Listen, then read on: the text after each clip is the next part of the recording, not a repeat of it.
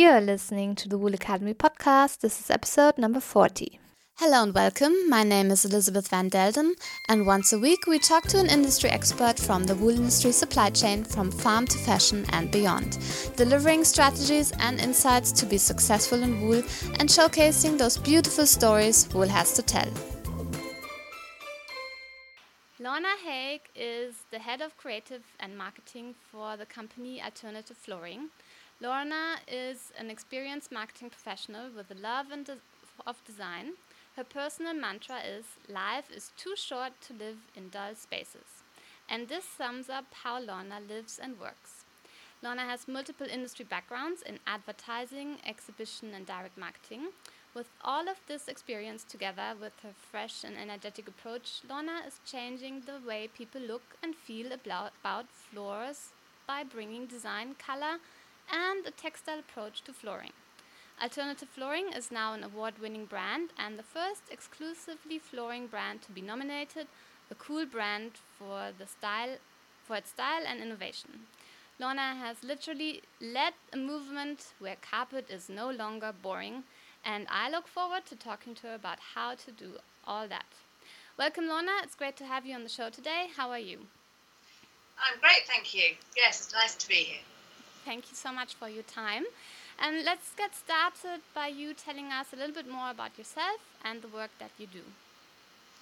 Okay, I've been at Alternative Flooring for quite a while now, and what's been really great is to watch a small company, a niche company, develop and really be bold about what it's been trying to achieve. Sales in the carpet industry in the UK haven't been doing too brilliantly, and in terms of alternative flooring sales, they've increased, which has been absolutely great to watch for a niche, exciting brand. I have been looking at product development, so very much bringing the new pattern carpet to the industry, but taking contemporary designs. In the UK in particular, there was pattern carpet in pubs and clubs, etc. And it was very much considered to be old hat. It was very much considered to be not in fashion. And so it was almost laughed at. And what we've tried and we've managed to do here is actually bring contemporary patterns and bring colour and bring them back to the floor. Also, it's about the brand. It's about having a flooring brand and about marketing that brand and making people excited about it. It's absolutely bringing something different. And you look at the way people buy fashion and they buy fashion brands, and we've worked like that, but in the flooring industry. And why do you think that you said that carpets were so old-fashioned and only considered to be in pubs, but what do you think made carpets for a long time so unfashionable and unpopular? I really do think that there wasn't enough design and innovation going on. I mean, there's always the cyclical trends, and you can see that in the fashion industry. Things come back again. So there is a natural movement and move away from certain things and then moving towards others. But we had gone through a period of time in interiors anyway, where things were very bland. Things were very white, things were very beige, things were very minimalist. And so it was about to have the turn, but as I said in the beginning, there hadn't been enough innovation. So people were getting used to seeing patterns in clothes, dots and checks and stripes, and people were happy to wear those. And then there was a movement about actually you can start having those things in the home. And we could see that, and then we innovated. So it was about using our standard colour palettes and making it easy for ourselves, but being able to translate that into the home and into flooring. And when you came to Alternative Flooring, was the company already doing these kind of things, or is that what you kind of pushed for? No, alternative flooring was not doing any of those things. Alternative flooring started with selling seagrass, sisal, natural flooring, natural fibre flooring. Again, a niche market, and we do it really well. We bring our products in from all over the world, and we source quality products in that area. And then we started looking at more at wool. We had a small wool carpet offer, but we could see that we needed to innovate in that area. There's a huge market in the UK for twist pile, so we said, right, okay, we can't go into that market, it's too competitive, so we went into loop, and then from loop, strong loop pile designs, which were very successful in the beginning. This was sort of 10 years ago. We then developed into pattern. So there's been an evolution of things happening in our wool carpet area, but absolutely we were not in any of those areas when I started there. Oh, that's really exciting. And with wool, like, what made you decide to look at wool more deeply? Well, wool's an absolutely fantastic fibre. It's great to have in the home. It's breathable. It attracts the airborne, but you can actually then hoover it up. It's easily cleanable. It's hard wearing. It lasts a long time. It's a great fibre to have in the home. So it actually sat, and there was a great synergy between the natural fibre products, sisal, seagrass, and coir, and natural wool. Again, a great synergy of us being alternative flooring and actually having natural products. It was a very strong and key brand statement for us. And do you feel that the customers of alternative flooring also understood wool, or because often wool is much more expensive, or how did you kind of explain to them why wool and why they should make the investment? I think that is an ongoing education, because we're seeing other fibres, and we have seen other fibres coming into the marketplace. So anybody who's involved in wool carpets or wool flooring need to educate the consumer as to why they should buy wool, for all its intrinsic properties. It is more expensive, but it will last, and it gives the consumer so much more. The bounce back ability of it, the cleanability of it, the soundproofing of it, is really fantastic, and it's those messages that we need to keep putting back into the marketplace. So we do that.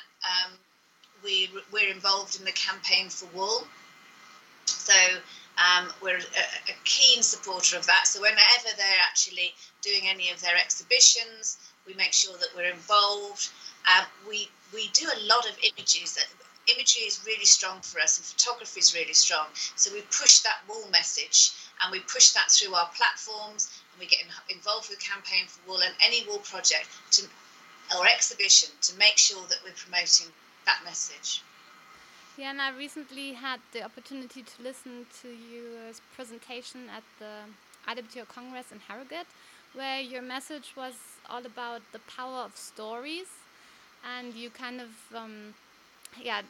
had the message for the wool industry that there's a big opportunity for the wool industry to be using stories much more. Can you maybe summarize again for this show today what your thoughts are in that area?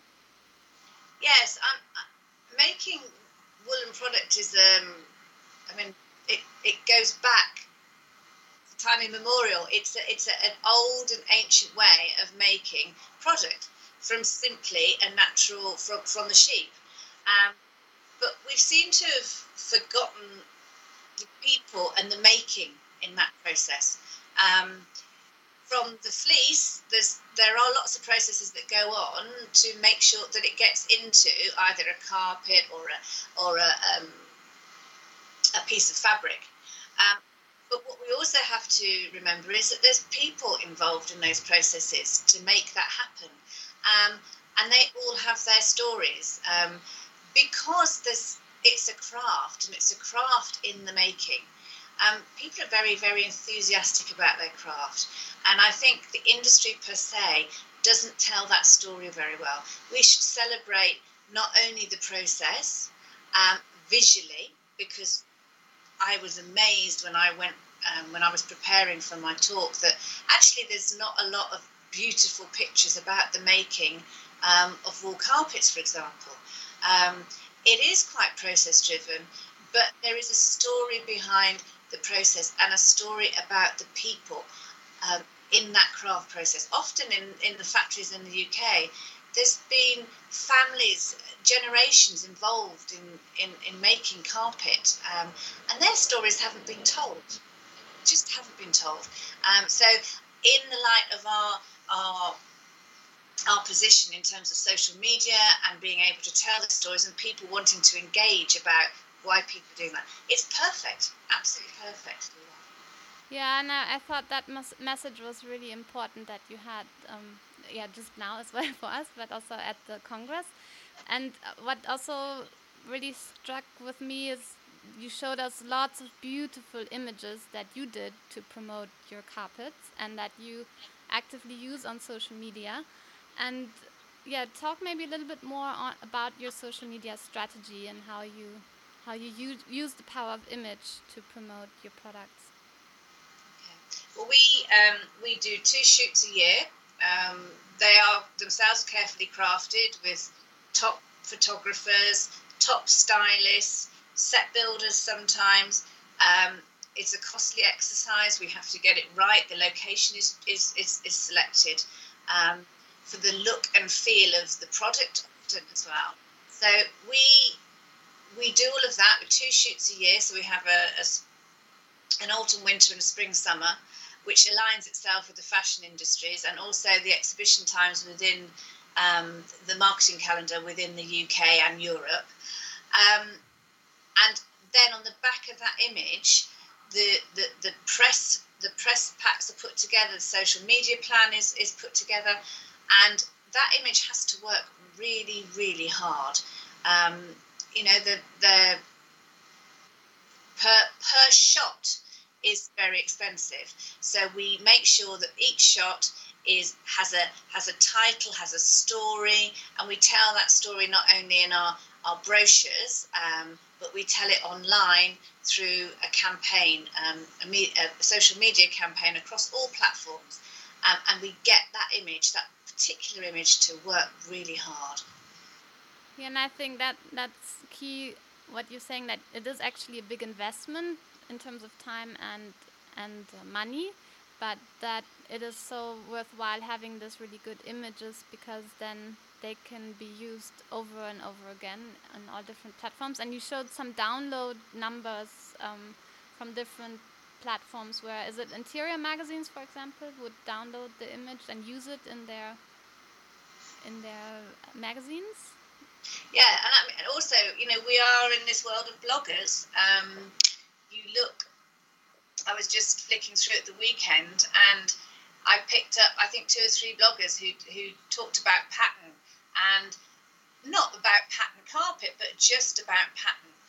And so our images were picked up again about pattern being on the floor in that particular scenario. I think that they talked about patterns on sofas, patterns in fabrics, and we were talked about patterns on floor. Now, they had tagged us, but this is going on all the time. So in the global economy we live in, the right image is picked up and it can go all over the place, and you get the feedback and then you get the inquiries. So and what's so beautiful as well, you can often monitor it now with the likes of Google Analytics. You can see where your traffic's coming in, and sometimes on platforms like House, which is one I showed, you can actually track back the sale from that. So people who've come in, they've engaged with the image, they've maybe asked some questions, and then yes, they've placed an order. So it's powerful. And a follow-up question that's more practical: which social media platforms do you think work really well for your type of product? Okay, we do use them for different things. There's a strong consumer base on Facebook, and they respond very well to competitions. It's a very friendly, down-to-earth platform. Twitter is used, we find quite a lot of interior designers use it, and a lot of the magazines use it, so that's quite a useful base. Instagram is becoming even more popular, and because again it's the image, you can tag things, so that's working very well for us now, and YouTube especially at the moment, we will be doing a lot more video content. We have these woolen carpets that are made in India. They're hand woven on hand looms. They're beautiful, again a craft. So using video is a way of actually showing how they're made, showing the people who are making them, having a conversation about the people who are making them. So again, that the YouTube channel, but also then putting those videos onto Instagram, etc., that's a really powerful medium for telling your story. The other one that I've mentioned already is Houzz, because that is an interiors platform, which it's a go-to if people are wanting to build a house, design a house. It's the go-to platform for actually looking at sourcing products, sourcing different materials. So that's very, very useful too. When I was planning my own house, I actually used a lot of inspirational images from Pinterest. Is that also a platform you work on? Yes, and Pinterest is probably, I think, our biggest area where we can see the traffic and the growth. Absolutely, people are pinning their visual images that they're seeing everywhere to make decisions and to make their mood board so that they can make informed decisions. And as I said, the image is the most important thing. But you also just mentioned that you will be doing more video. Do you think in the long term video will outdo the image, or are they just going to coexist? I don't think video will outdo the image. I think people are interested in the story, but they have a limited time span to actually engagement level. So whereas people will look at them and go, I like that. Oh, I'll pop that into my folder or into that particular project folder. They won't necessarily do that with a video. So they're two different things. If they want to find out more about a company and about what they stand for and the process, then that's one area I think video can really powerfully tell a story and can make people engage with the brand. But the image is that it's that instant, yeah, I like that. It's that shopping scenario. So I think that works really well. Okay, thank you. That's really helpful advice that you're giving today. And another thing I noticed is that it's also a video, but also a very nice service, is that you're offering your customers to create their own rug. Tell us a little bit more about Make Me a Rug and how is it exactly working, and how are consumers taking that offer up on you? Well, the company's been offering this service for quite a long time now, but it's sort of been hiding a bit, and we needed to bring that to the fore because it's an exciting, it is somewhere where the consumer can engage, and that we can promote, the consumer can engage in the making. So we looked digitally about how this can be improved. So we shot 3 standard rooms where the rugs can be placed into those rooms. So there's literally thousands of combinations. We offer, as our natural fibre, our sisal seagrass, but also wool, and you can put a border on those wool carpets. So it's actually our wool broadloom muffer, but you can make by bespoke design the size of rug you want in your room and put a colourful or patterned border around it. It has its place very much because there's a design and somebody can design what they want I put a bit of colour, have a chunky fibre wool carpet or a very contemporary smooth look. But they can also have it to the size they want, which if you're looking for a particular rug size can be a bit difficult in looking at all the different rug companies around. So this gives you the opportunity to design lots of combinations and actually to have a specific size that you require. And okay, now I know I can create my own wool rug, so I will look into that again. But do you think is that a trend to involve the customer more into the process? And also, I guess it's this more individualization of products. Is that going to be more in the future? Definitely in that area. The new version of Make Me a Rug also has the facility where you can design something and you can share it with your friends. You can post it on Facebook. You can add it to Pinterest. So it's very much, encouraging the user to get excited about what they're doing and ultimately to make the purchase, but also to share their creativity. So absolutely, I think it's something that we'll continue to do. We've got. We're also going to get celebrity and interior stylists to be choosing their rug, saying why they chose that particular style, and that's going to be because people like to know what other people are doing as well. So especially celebrities and stylists and people who are involved in the home interest, they also feel safe actually in choosing what maybe their suggestion might be. So we'll be doing a lot of that as well, and I think that's quite exciting. Okay, wonderful. I really enjoyed all your tips. I think our listeners can take away a lot from that. So thank you so much for being so open and honest with all what you're doing.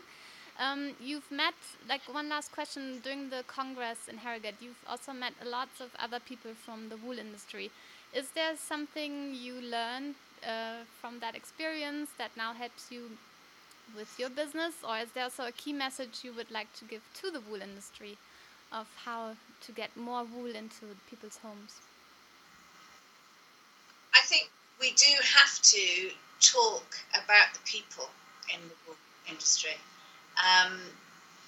I think that was very, very apparent to me that there are decisions being made about wool production and the fibre, but it's backed up by process made by people.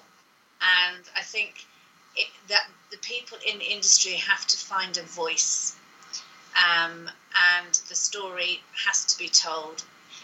The industry itself is so diverse. What wool can do is so diverse, and we all have a duty to make people aware about the exciting property that we call wool.